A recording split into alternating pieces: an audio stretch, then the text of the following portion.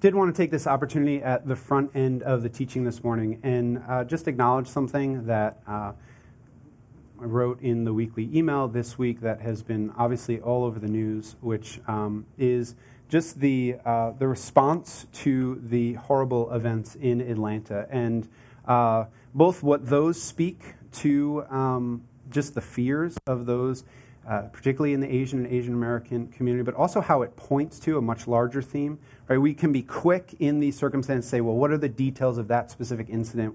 And what that does is it really ignores the fact that that a moment like that gets national attention often strikes a chord because of what's happening that isn't more widely seen and understood on a more ongoing basis. And in talking to many of you, in talking to a few Asian American pastors who are friends of mine, I know that this has been a heavy week where those events have just reminded us of the fact that this nation continues to struggle with racism and racial violence, and that has been particularly on the rise in that community this year in the midst of COVID. And just to say that we as a church, right, even as Rich was saying before, this is why we're committed to breaking barriers, because there's real barriers here. There's hateful barriers here that we believe that the church is not only called to not do that, but to actually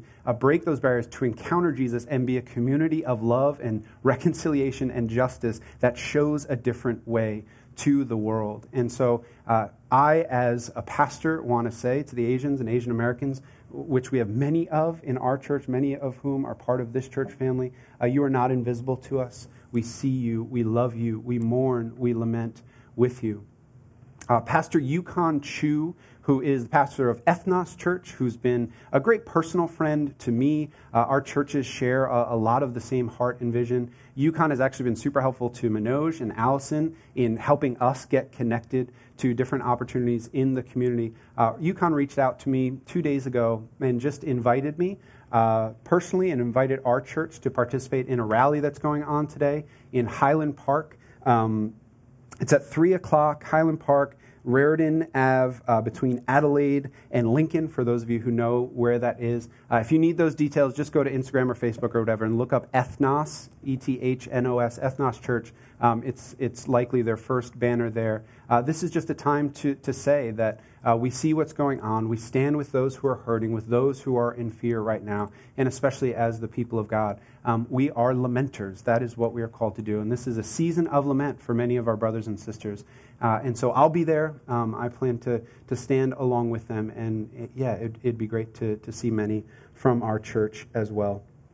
With that said, let's jump into the text this morning. We don't have much time, so this is going to be a quick overview of this very important text. Last week, Jalen did a great job of leading us through how the author of Hebrews moves to the example of Moses and says, as Jalen said, Moses is great, but there's actually a far superior one, a far superior leader and freer of the people of God, namely the Lord Jesus himself. And basically what we now have and what Emily just read is that the author moves from the positive example of Moses, and particularly the positive example par excellence of Jesus, into a negative example, and warns us. This is the first of many, many, many warning passages in the book of Hebrews. And where he takes us, starting in verse 7, is to Psalm 95.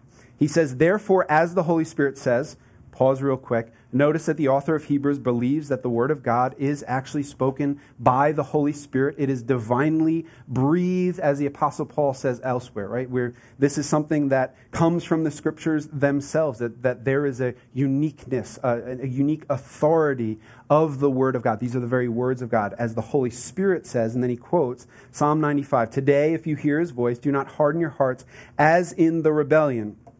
Talk about what that means in 1 second. On the day of testing in the wilderness, where your fathers put me to the test and saw my works for 40 years. Therefore I was provoked with that generation and said, they always go astray in their heart and have not known my ways. As I swore in my wrath, they will not enter my rest. Psalm 95 is a reflection on the events of that basically bracket Hebrews' experience, or the people of God, Israel's experience in the wilderness. And there's these two moments, one of which, hang on, finding my notes here, one of which takes place in Exodus 17, the other of which is in Numbers 20. So this testing in the wilderness, these are actually places you could translate the rebellion here and where they put God to the test as these places, Meribah and Massah, that actually mean those two words, that mean testing, that mean contention with God, the testing of God. And in the first one, in Exodus 17, the people who have been brought out of slavery in Egypt, even if you're not deeply familiar with the scripture, you probably know the story. God goes and rescues, let my people go, and then he saves them and he brings them through the Red Sea. Well, now the people are journeying toward Promised Land, having been rescued, and they complain to their leader Moses and say, what are we doing out here? Why are we in the wilderness? Why is this suddenly so uncomfortable and difficult? And they say, we're starving and we're thirsty. And Moses goes to God. He says, God, what do I do with this? God says, speak to a rock and I will pour forth water from it. Moses does that. He speaks to a rock, pours forth water. People praise God. There's provision there. On the other, so now this is, scholars disagree how long afterwards, but sometimes afterwards. Now the people are standing right on the edge of the Promised Land. Their journey is almost over, and they send spies into land and things. And while all this is happening, while they're standing on the edge of what God has promised for them, once again they complain. They say, here we are, we're starving again. We're thirsty again. We've been in the wilderness for so long. And they say, we need provision. They have clearly forgotten the provision that God gave them at the beginning of the journey. Moses goes back to God. God says, speak to the rock again. Moses, in his anger, actually strikes the rock this time. And not only do the people of God, but Moses himself are told that you will not enter the Promised Land because of your disobedience, because you were not faithful in the wilderness. And so Psalm 95, which is now picked up by the author of Hebrews, is meant to be a warning to us. And the author of Hebrews is saying, don't be like that generation. Don't be like those who harden their hearts. That's the language that's talked about here. Hardening of the heart. This idea of hardening, to me, what comes to mind is often after Sundays, my little guy, my 7-year-old there, Kama, and I go to, there's a nice wave for the people, we go and we get bagels. That's kind of our thing. The other two members of our family are gluten-free, so we do bagels on Sunday, you know? And there's nothing quite like, this is a very Jersey thing, there's nothing quite like a nice, fresh out of the oven bagel, right? It comes out, it's nice and hot. I'm making you all hungry now. And what is it? It's got that nice texture to it, right? It's got that nice give to it. You can almost feel the hot air in the middle. Are you getting hungry yet, right? A couple weeks ago, they give these bagels to you in one of those brown bags, right? You get a baker's dozen, and they give it to you in one of those brown bags. Well, I left the brown bag out. What you actually do is you eat them, you leave them out for about a day or two because they're going to maintain that nice consistency. And then what do? You put them in a bag, and you throw them in the freezer, you preserve them, you get them out, and then your only option is to toast them. That's just what you do with bagels, people. But I had left them out. I had forgotten about them. And I don't know if you've ever left a bagel out for like a week, but what happens to them? They literally become like hockey. It was hilarious. We were like dropping them on the ground and just this enormous thud on the ground. When I think of hardening, that's the image that comes to mind. And this is something the author is telling us that can happen to the human heart. In other words, when not preserved, when not tended to, when not guarded in the way that it needs to be guarded, when not cared for, when left to its own devices, the bagel of our heart does not maintain its consistency. It hardens.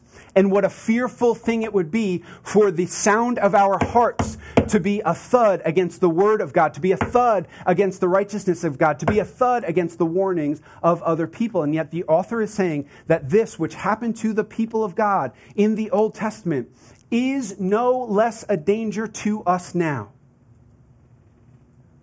Here's what Hebrews is going to do.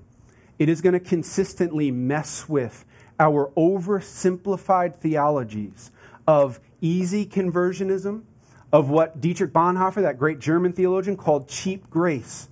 Right? Some of us grew up in traditions with overly simplified sayings like once saved, always saved. And so we believe if we prayed the prayer in 4th grade that we are good to go forever no matter what happens beyond that. The author of Hebrews is screaming to those of us who would be given to that kind of cheap grace. That kind of, well, I did it once, so I must be good. And it's saying, be careful that your heart is not being hardened. And now he's going to go into more specifics about how the heart is hardened. What he specifically says, verse 12, is take care, brothers, lest there be in any of you an evil, unbelieving heart, leading you to fall away from the living God.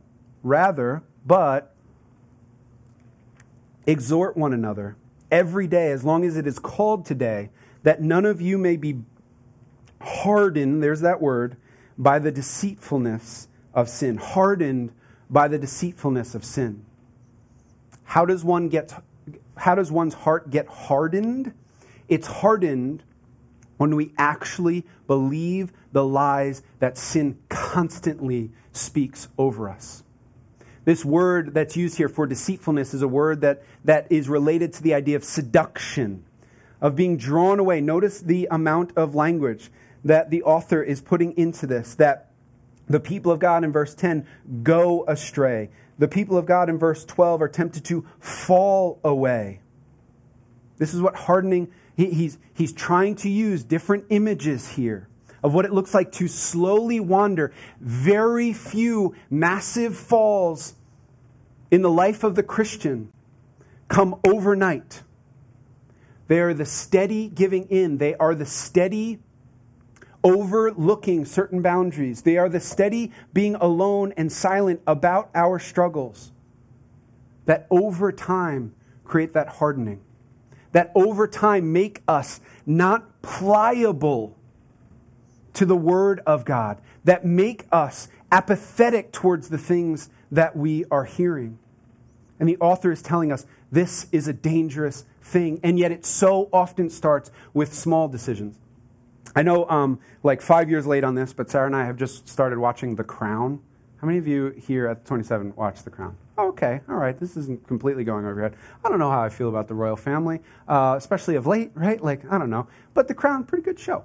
But there's this speech in The Crown where one of the Lancils, who's the chief of staff, that's probably not what he's called, probably some weird English thing that he's called, but he's basically the chief of staff, and he's talking to the new queen, and all she wants, every decision is made for her, everything is dictated to her. The only thing that she wants is she wants her personal secretary to not be the guy who's technically next in line. She wants it to be the next guy in line who she's more familiar with. I don't know if you remember this.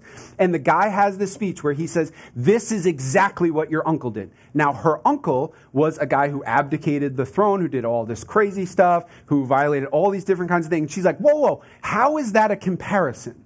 All that my uncle did versus this small thing that I want to do. And he gives her this long speech, and he says, that's where the rot begins. Because once you have violated one protocol, it becomes easier to violate the next one. And suddenly that's spinning out of control. Now, make what you will. We actually are rooting against this guy in The Crown. But there is something, as I was looking at this text this week, that I was like, there is something so true about the human heart that speech gets to. That the rot does not start with some massive decision to say, I'm jumping into adultery. I'm jumping into false practices at work. I'm jumping into anger and harshness towards my children constantly. No. These are small decisions.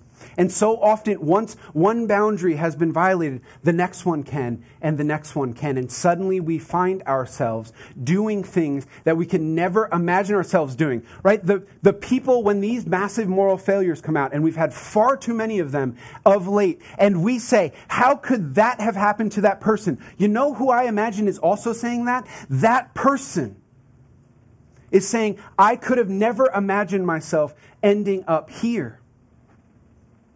And yet what so often happens in those cases is it's not a one-time thing. It's not a one mistake. It's not a sudden overnight thing. It's this steady progress. It's this steady rot towards a hardness of heart. He says, don't do this. Do you see what the solution to this is? It's so beautiful here. First of all, in verse 12, he says, take care, brothers.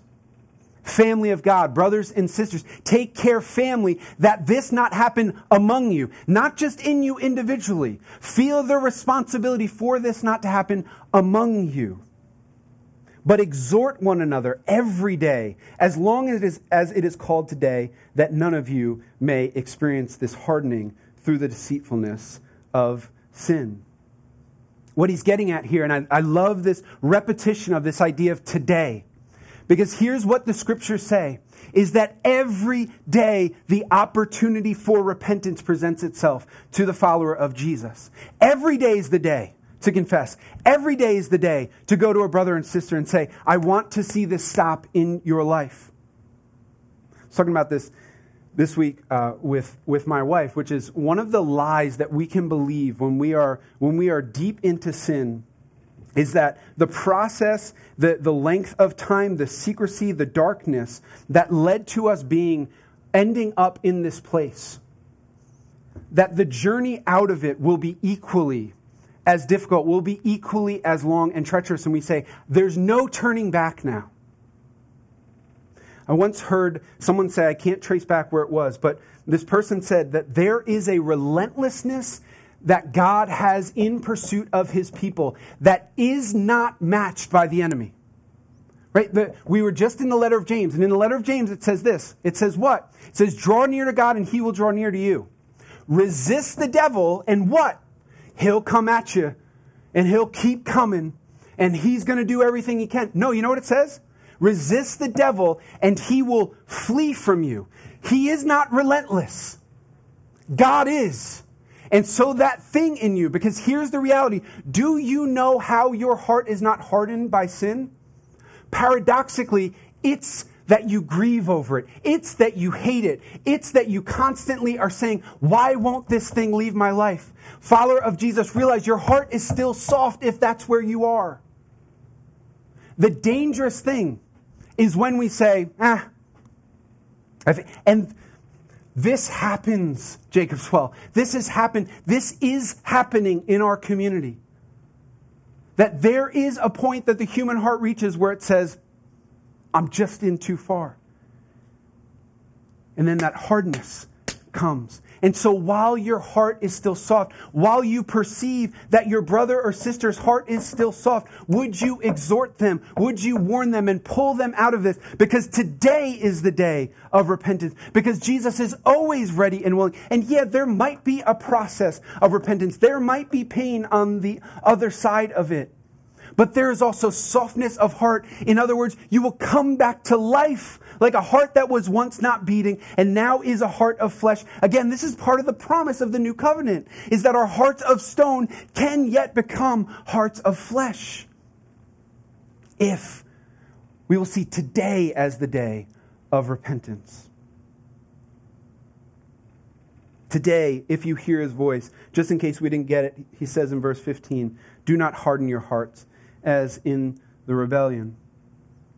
Instead, verse before, for we have come to share in Christ if indeed we hold our original confidence firm to the end. One of the coolest things that Hebrews says, let me tell you why. First of all, I don't like to often do this, but I quibble a bit with and most commentators do, with the translation here. Original confidence, it's fine. It doesn't quite get at what's being said here. The literal translation here is, for we have come to share in Christ if indeed we hold our, really what's said here is the beginning of substance, which is weird, which is why it's not in there, right? Like if you or I just read that, we'd be like, what does that mean? Holding firm our beginning of substance. Here's what this is saying, is first of all, what this whole text, what Psalm 95, what the author pulling from Psalm 95 is saying is that we do not live in promised land. I've said it before, I'll say it again in Hebrews. We are in the wilderness. In other words, follower of Jesus, the difficulty of following Jesus is acknowledged here. We ain't in promised land. Where do we stand? We stand precisely where the people of God did when they complained to Moses. We have experienced salvation. We have been rescued. We have been freed from our slavery to sin. And yet, we await the fullness of stepping into what God has promised, which the author of Hebrews says that means that we stand in a difficult place. We stand in a place where perseverance is needed. We stand in a place where attentiveness to our heart is needed. Now, here's the important thing. Hear the wording here. We do not, having been saved, then somehow, after the fact, earn our salvation. Please hear that.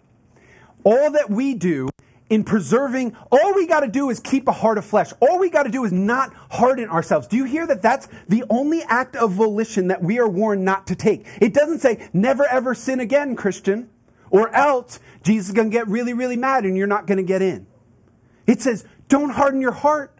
Just stay soft enough, because here's what hardens the heart. It's sin. The hardest thing to persevere through often for the Christian is not the difficulties of life, as hard as they are. It's not the pain and suffering of it. It's often persevering through our own sinfulness. And we have one command here: just don't harden. Because here's what's happened to you, follower of Jesus. You have been rescued. You have become a partaker with Christ. Your freedom is real.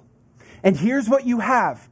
You have the beginning of the substance of that. You have a taste of that here and now. You have access to the Father. You can pray and actually sense Him responding. You have the Spirit of God bringing conviction where there was only apathy before. You have the Word of God that is active in your heart and that changes you and convicts you now. You have God Himself bringing life where there was once only death. You have a family around you that cares for you simply because you are in Jesus like they are. There's no other reason why we would be in community together. But all this is the beginning of the substance. But if you can see that it's the beginning of something far greater, it's the hors d'oeuvres. It's the appetizers of what awaits us. If you can hold firm to that and say something has changed. I do believe that I'm not now who I used to be. I do believe that things are different in my life. And that's the promise, that if I simply maintain a heart of flesh, continue in repentance, I will step into that fullness one day. I will not be like the generation that was denied access because they complained. Because here's the crazy thing that the people of God do in these stories. Do you know what they say? Not only do they say, we're hungry and thirsty out here in the wilderness, they take it a step further. And they say, we would rather you left us back in Egypt, because at least we were well fed there. That is the language of a hardened heart. And yet, is that not the language of a heart that is willing to cross that boundary and then that boundary, which says, but this is so hard. Don't I deserve a little bit of what I tasted in my old life? Don't I deserve a little bit of how the rest of the world defines the good life? And to do that is to do the irrational thing, the insane thing that the people of God did, where it's, you were well fed, but you were in chains. You were enslaved. Your identity was taken from you in that place. You had no hope of a future. Your future was utterly cut off. And now you have the beginning of substance. And I know it's the beginning, and I know it's wilderness, and I know it's hard. But don't go back. That's not where freedom is found. He says, for who were those who heard and rebelled? Was it not all those who left Egypt led by Moses? And with whom was he provoked for 40 years? Was it not with those who sinned, whose bodies fell in the wilderness? And to whom did he swear that they would not enter his rest? But to those who were disobedient? So we see that they were unable to enter because of unbelief. See what he's like, who was it? Was it non-believers? Was it people unassociated with God? Was it people who hadn't seen the mighty acts of God? Was it people who were not saved and freed by Him? No, it was that generation that wanted to go back, harden their hearts, and never got to the promised land. Therefore, while the promise, first two verses in chapter 4, therefore, while the promise of entering His rest still stands, praise God that it does, let us fear lest any of you should seem to have failed to reach it. For good news came to us just as to them, but the message they heard did not benefit them because they were not united by faith with those who listen. As is so often the case, what's the solution here? It's the gospel. It's believing and holding fast to the gospel. They received good news that they had been freed and been made the firstborn children of God. but it was not united with faith. And so they did not enter in. It's saying now we have, and this is a whole argument of Hebrews, we have far better news than even the people of Israel had post-Exodus. Our freedom is a far greater freedom. Our future is a far more glorious future than entering into a specific place. It is nothing less than the full presence of God in face-to-face relationship that awaits us. Here's what's so important to understand about part of the good news, though, is you have been freed from sin. You have been freed from slavery to sin. And it is precisely when we no longer take that seriously, when we no longer tremble at that truth, that we find ourselves beginning to give ourselves to the rot of the deceitfulness of sin. If you say to a child their entire life, you will be punished if you touch the stove, and that's all you ever say, that stove will begin to look more and more attractive to them because they will say, what is being withheld from me by this mystical, magical, amazing thing? And why is it that there has to be punishment if I don't go there? If you don't explain to that child, the worst punishment that you could get is that I didn't care about whether or not you touch the stove, that I am actually preserving your well-being, I'm preserving your health, I'm maybe preserving your life by keeping you away from that. You have withheld the full knowledge of what that saving warning is achieving with them. And this is what maturity of faith looks like. It looks like us no longer most fearing the penalty for our sin, God's punishment for our sin. It looks like us growing up to say, the stove is hot and that's why I don't touch it.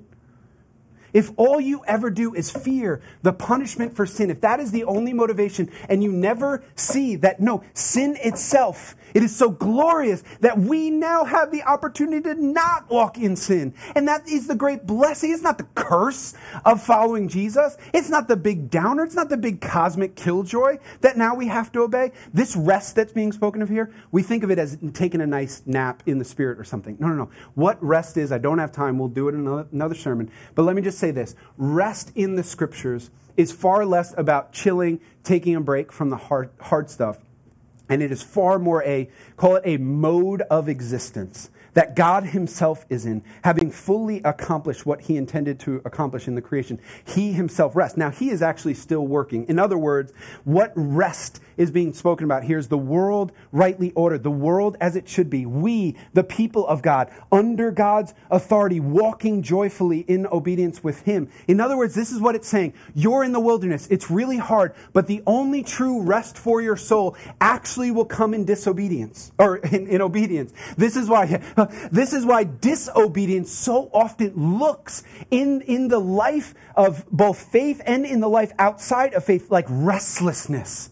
Like a constant striving, I'm never fully satisfied, because satisfaction, as fleeting as it is, as beginning of substance as it is, that obedience is the only rest that your soul will truly experience this side of the kingdom in its fullness. Do you hear the invitation in that? Do you hear how different that is? Then God withholds all the fun stuff from me so that I can prove that I really, really want to go to heaven one day? That is to so minimize the good news. When Jesus was splayed out on the cross, he bore your sin. And if I ever get tired of standing in awe at the reality that he took the great enemy of my soul, that he became it, so that I could go free, such that I could have a choice to make today the day of repentance, to actually call out sin in my own heart and in the heart of others, and expect God to be gracious on the other side of that repentance. We've missed the true beauty of what it looks like. And here's the reality, that just as Jesus' story did not end with him bearing sin, so our stories do not end, amazingly, with falling in the wilderness. That so long as we maintain, as so long as we set our eyes on Jesus, and do it today. Don't wait another day. Do it today. Follower of Jesus, do it today. One who is on the brink of giving him your life. We will enter that rest. It remains. It's still a promise to imperfect people like us. And the requirement is not perfection. It's remaining malleable. It's remaining soft.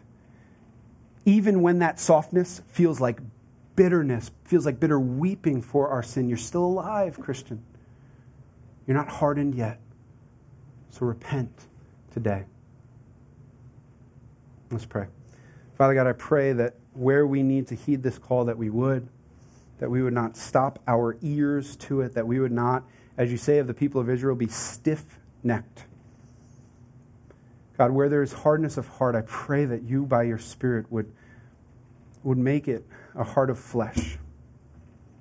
And God, thank you even for this meal that we're about to partake that invites us into that kind of repentance, and that it's always available, that it's as available today as it's ever been.